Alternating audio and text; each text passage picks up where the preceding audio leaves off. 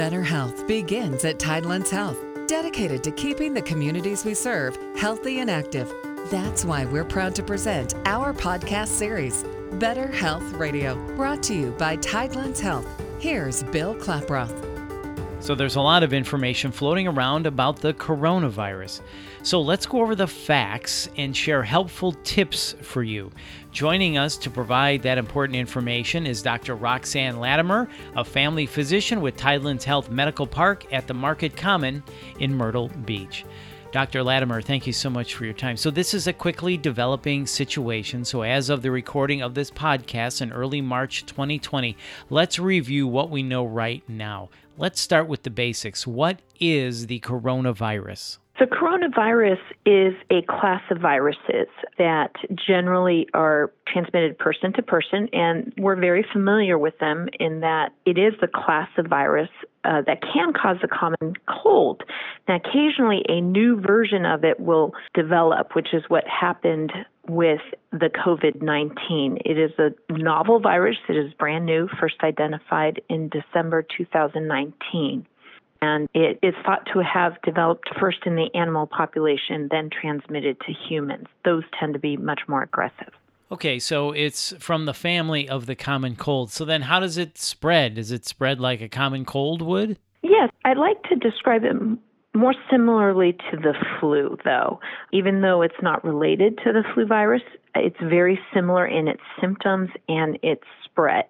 So everyone's heard of the flu. Around late fall, early winter, we get an outbreak usually that usually calms down around March, April, when spring is in full swing. And the symptoms are very much like flu: fever, cough, congestion, perhaps shortness of breath, those kinds of symptoms.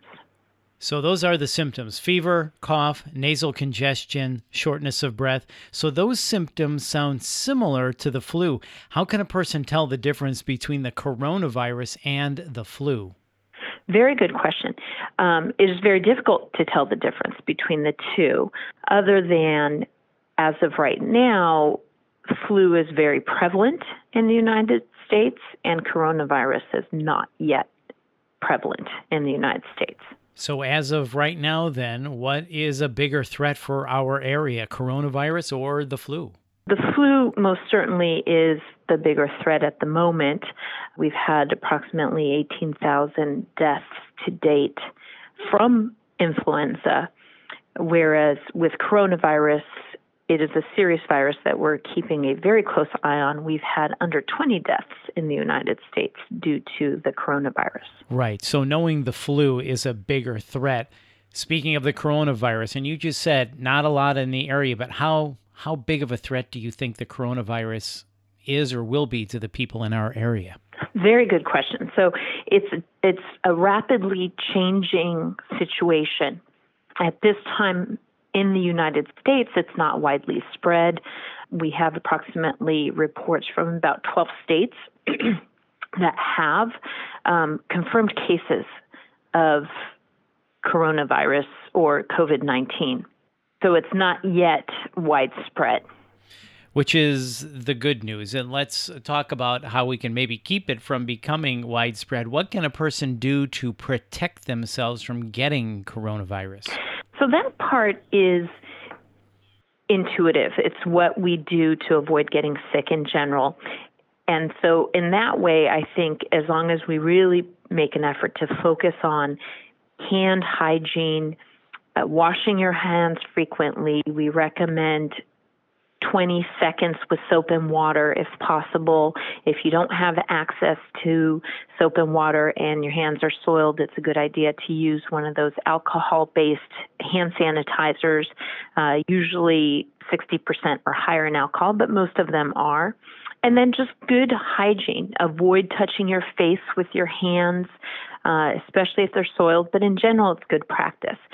Because the way it is spread is through coughing or sneezing. A little droplet can land on somebody else's hands or face and infect them. And so as long as you're careful about washing your hands before you touch your own face, you should be fine. So there's your preventative measures. Everyone should know this by heart. Wash your hands for 20 seconds or longer with soap and water. If you don't have soap and water, use a hand sanitizer such as Purell with at least 60% alcohol content. And please avoid touching your face. And I imagine these same preventative tips are good for preventing other viruses such as the flu. Exactly. So it's like I said, a lot of people are very worried about it, and obviously it's a big concern right now, but we already know what to do. We just have to do it diligently.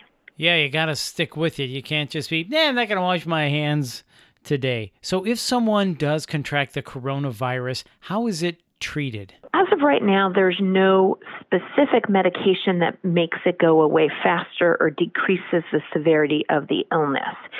So the treatment is really making sure your immune system is at its best fighting it off.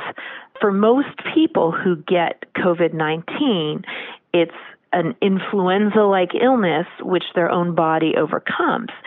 Now, anytime you get sick with one of these types of illnesses, there's a possibility of secondary infections.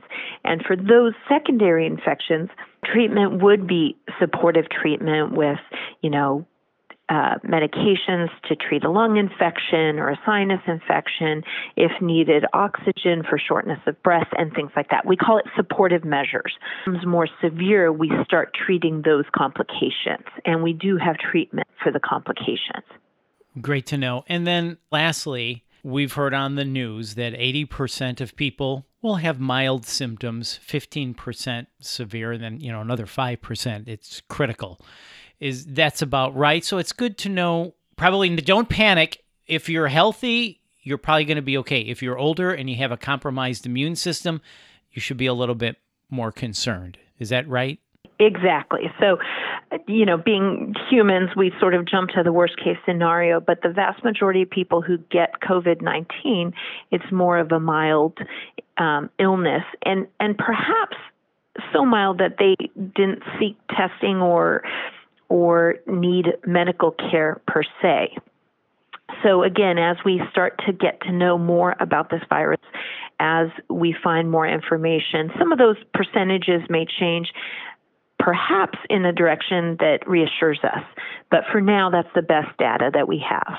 Well, Dr. Latimer, you're doing just that. Thank you for the education and informing us and reassuring us as well. Thank you so much for your time. Sure, my pleasure. Thank you. That's Dr. Roxanne Latimer, and stay up to date on the latest with coronavirus and find more details and helpful tips at tidelandshealth.org. And if you found this podcast helpful, please share it on your social channels and check out the full podcast library for topics of interest to you. This is Better Health Radio. I'm Bill Klaproth. Thanks for listening.